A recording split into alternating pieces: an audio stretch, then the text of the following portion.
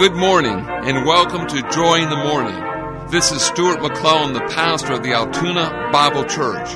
We are conveniently located at Union Avenue and 31st Street on Route 36, the Columbia Park section of Altoona. We hope that this broadcast will help you think on the things of the Lord as you prepare your heart for ministry among the saints today. Stay tuned for the next 30 minutes of inspiring music, challenging stories, and a Bible study. Lord, Jesus is my name.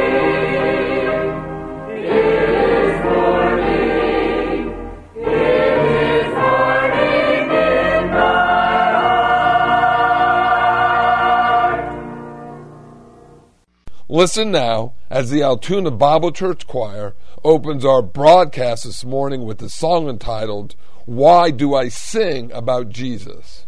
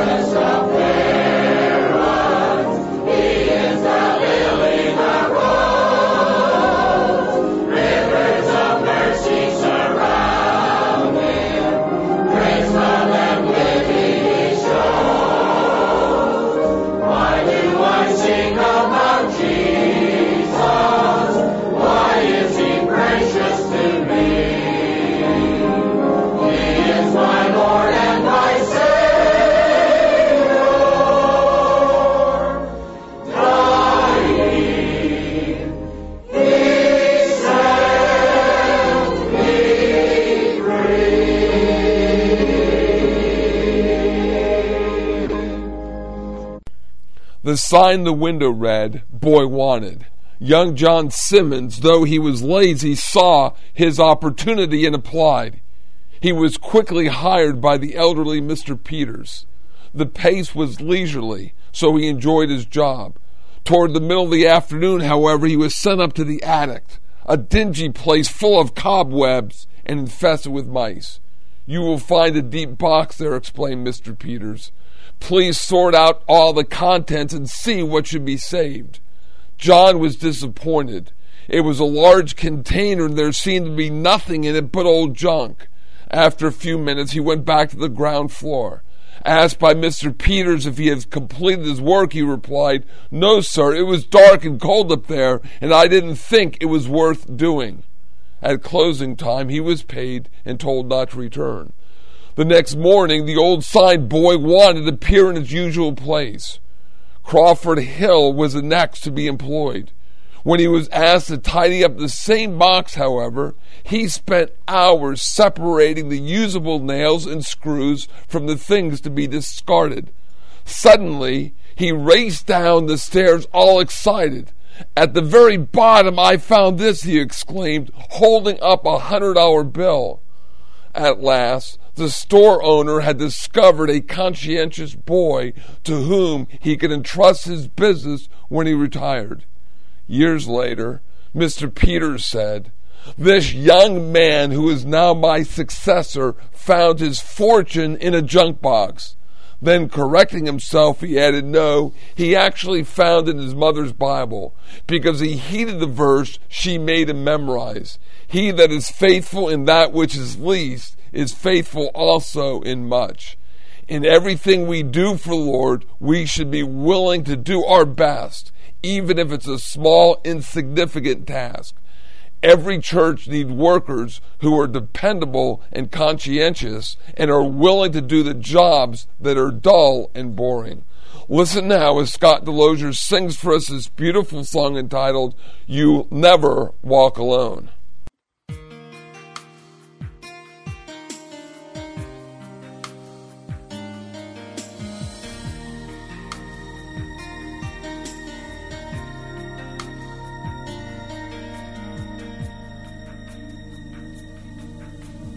Long life's road, there will be sunshine and rain, roses and thorns, laughter and pain. And cross the miles, you will face mountains so steep, deserts so long and valleys so deep. Sometimes the journey's gentle, sometimes the cold winds blow. But I want you to remember, I want you to know, you will never walk alone. As long as you have faith, Jesus will be right beside you all the way, and you may feel you're far from home, but home is where He is, and He'll be there down every road, for you will never walk alone. Never. The path will wind, and you will find wonders and fears, labors of love and a few falling tears. Across the years there will be some twists and turns, mistakes to make and lessons to learn.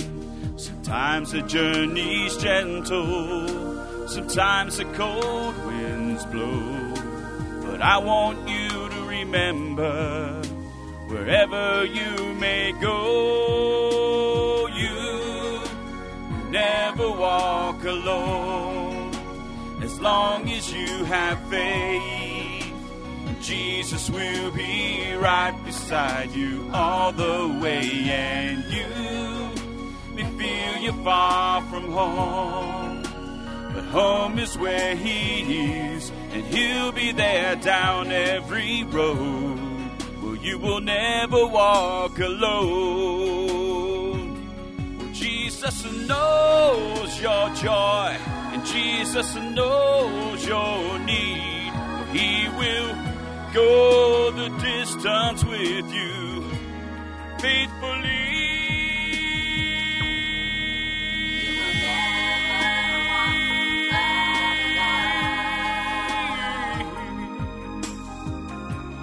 He will be right beside you all the way. And when you feel you're far from home, well, He'll be there down every road. You, as long as you have faith, as long as you have faith, He'll be right beside you, yeah. You feel you're far from home, home is where He is, and He'll be there down every road, where you will never walk alone.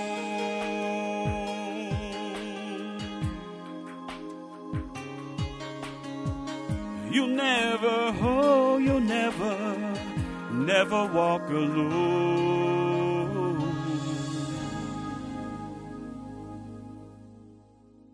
You are listening to Join the Morning, which is presented each Sunday at the same time by the Altoona Bible Church. We begin with our Sunday school hour at 9:30. Then at 10, I'll gather in the main auditorium for our morning worship service. We invite you to listen to or watch our church services. Our services are on Facebook at Sunday at 11 o'clock and 7 p.m. and Wednesday night at 7:15 p.m. We invite you to visit our website at www.altoonabible.org. Also, we're on the Johnstown Altoona access channels 9 and 14. And there are services available on the local radio stations on Sunday at 11 o'clock, 12 noon, and 7 p.m. If you have any questions concerning our church services, please call the church office at 942-2131. Listen now as Buddy Hand plays for us on the trumpet this beautiful song entitled, When I Survey the Wondrous Cross.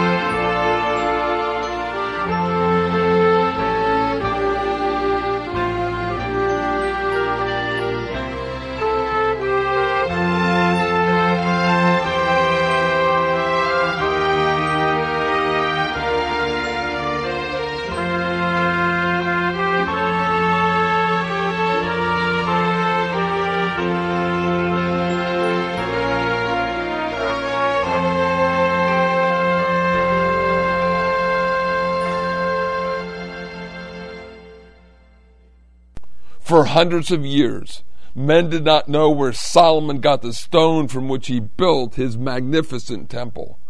Then one day, many years ago, an English man named Barclay was walking beside the wall of the temple with his dog tagging along. Suddenly the dog barked and disappeared from sight.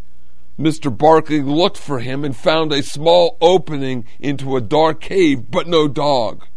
Where could his little friend have gone? In a few moments, the dog popped up out of the opening some distance away. Mr. Barclay was really interested, so he came back the next day with some friends and did some investigating. Cautiously, they stepped through the opening the dog had entered and raised their lanterns. To their amazement, they found themselves in an enormous quarry, glistening with pure white stone. Passages branched out in all directions. Above their heads they saw blocks of stone partly cut out, and on the ground lay heaps of chips from the cuttings. This great underground quarry was soon identified as Solomon's, for here and there on the stones were the Phoenician markings of King Hiram's men who were employed by Solomon. Translators found out that these markings carved on the stone were some of the workmen's orders. Today, guides point out places where the workmen must have hung their lamps, for their smoke discolored the limestone. On the floor you may see great blocks of stone some 15 feet long, 5 or 6 feet wide, and just as high. Outside the door of the quarry you may purchase many objects made from the stone of Solomon's quarry. When the stone is still underground, it is quite soft and easily shaped. But when it's brought up and exposed to the air, it hardens. These facts help us understand 1 Kings 6:7. The house, when it was in building, was built of stone made ready before it was brought thither, so that there was neither a hammer, nor axe, nor any tool of iron heard in the house while it was in the building. Each stone was carved out for the particular place that it was to occupy in the temple while it was down in the quarry and soft. Then later, when it was brought out, the workmen fitted it into the temple without the noise of pounding. Today, God is building His church, and the stones He is using are living stones, for they are believers. The Lord Jesus Christ Himself is the foundation, and all who have trusted in Him are the stones. Each one of us should be pliable so that the Lord might shape us for just the place He has for us in His building. We should give our best for Him so that we can fill the place He has for us in His plan.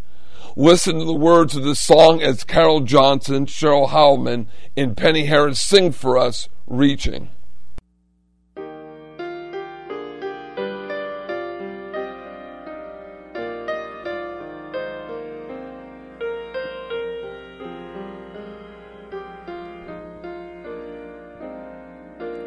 God's own Son came teaching. God's own Son came reaching out to a world that lost His way.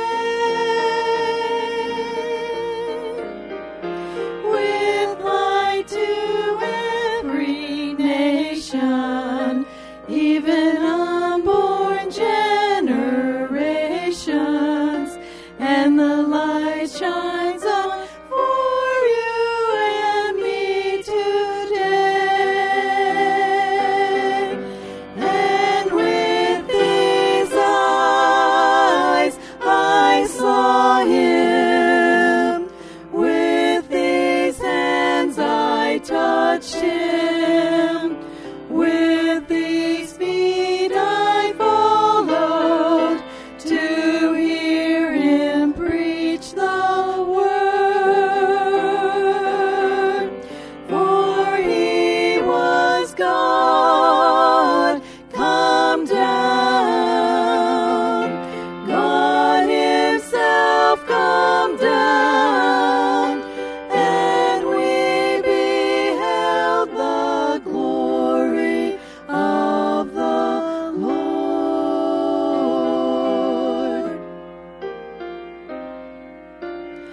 My own doubt concealed Him, but the Father's love revealed Him. For He was truth, and the truth was God's own word. And in my heart I know now His love begins to grow now, and evermore He'll be my living Lord.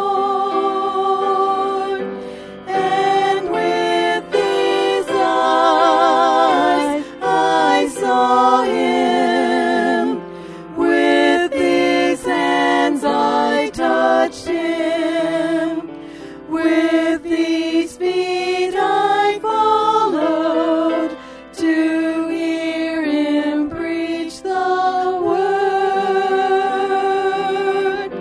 For He was God, come down, God Himself come down, and we beheld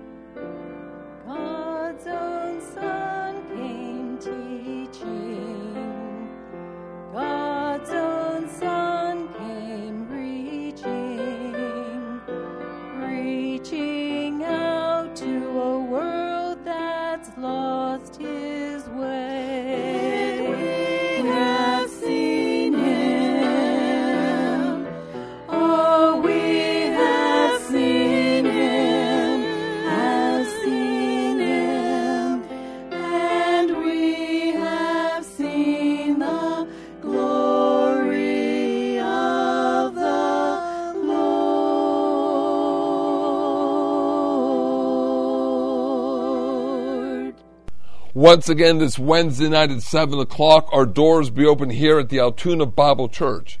Time now for our Bible study portion of our broadcast, and this morning the topic of our Bible study is rightly dividing the word of truth, mid-Acts dispensationalism.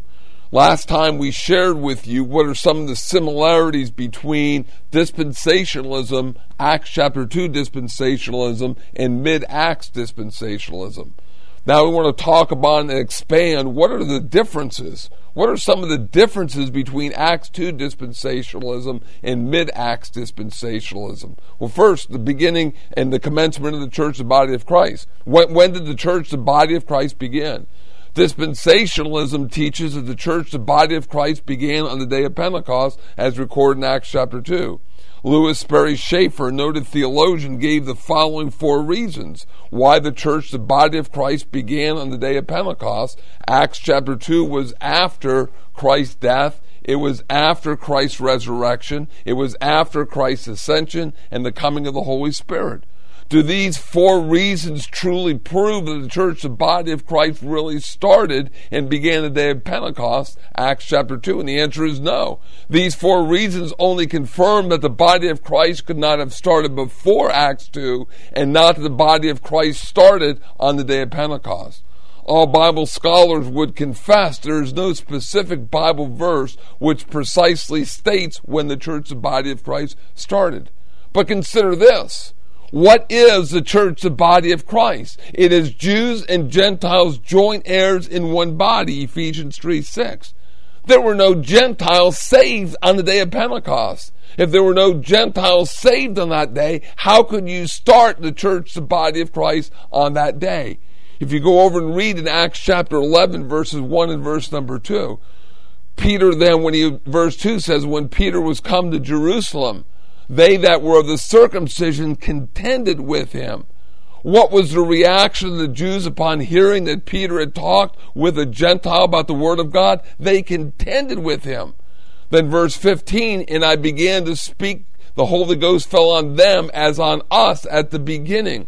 The beginning here is not a reference to the beginning of the church, the body of Christ, but a reference to the coming of the Holy Spirit.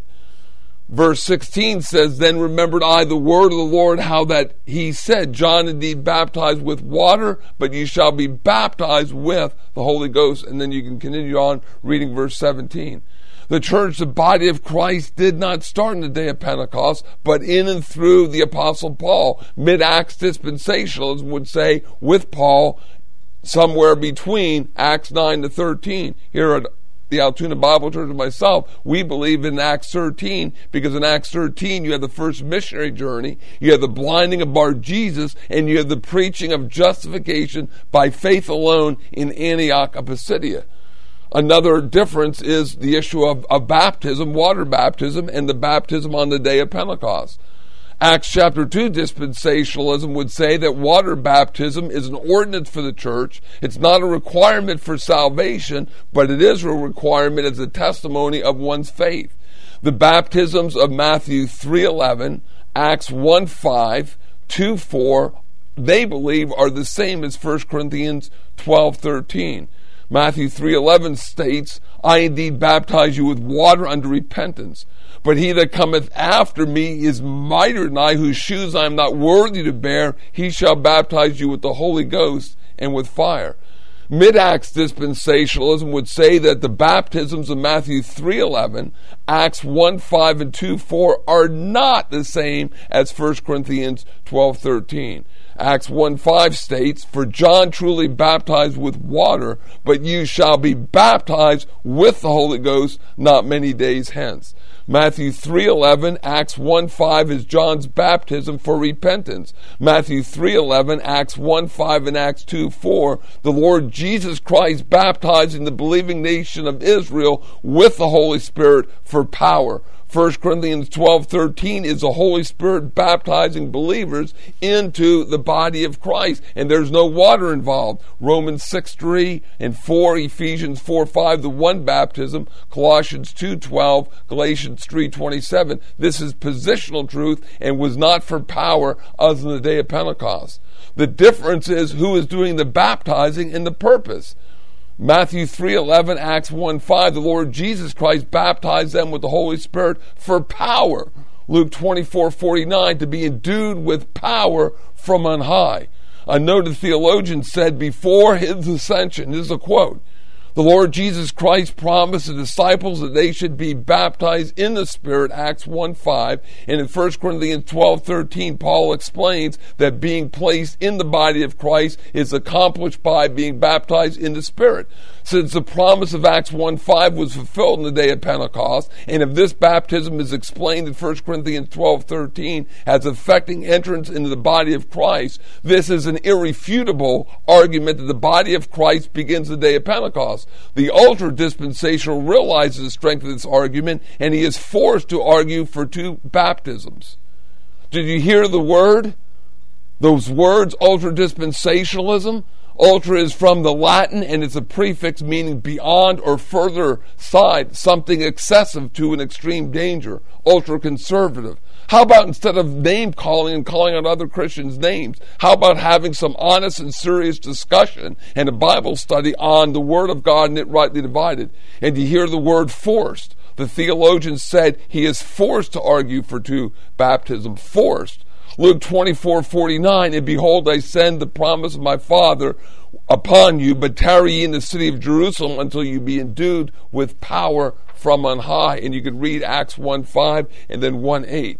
Was the Lord Jesus Christ forced when he told his disciples these words, the so-called Great Commission? The baptism on the day of Pentecost was for power and not to place anyone into the body of Christ. The church's baptism, the one baptism of Ephesians 4:5, is positional truth. It's the Holy Spirit baptizing us into the church, the body of the Lord Jesus Christ. So these are differences between Acts 2 dispensationalism and mid-Acts dispensationalism. As believers, I pray that you continue to study God's Word and see the truth of God's Word and it rightly divided. If you know not the Lord Jesus Christ as your personal Savior, if you've never trusted Him, the only way of salvation is right now. Trust Him right now, right where you're at, before it's eternally too late.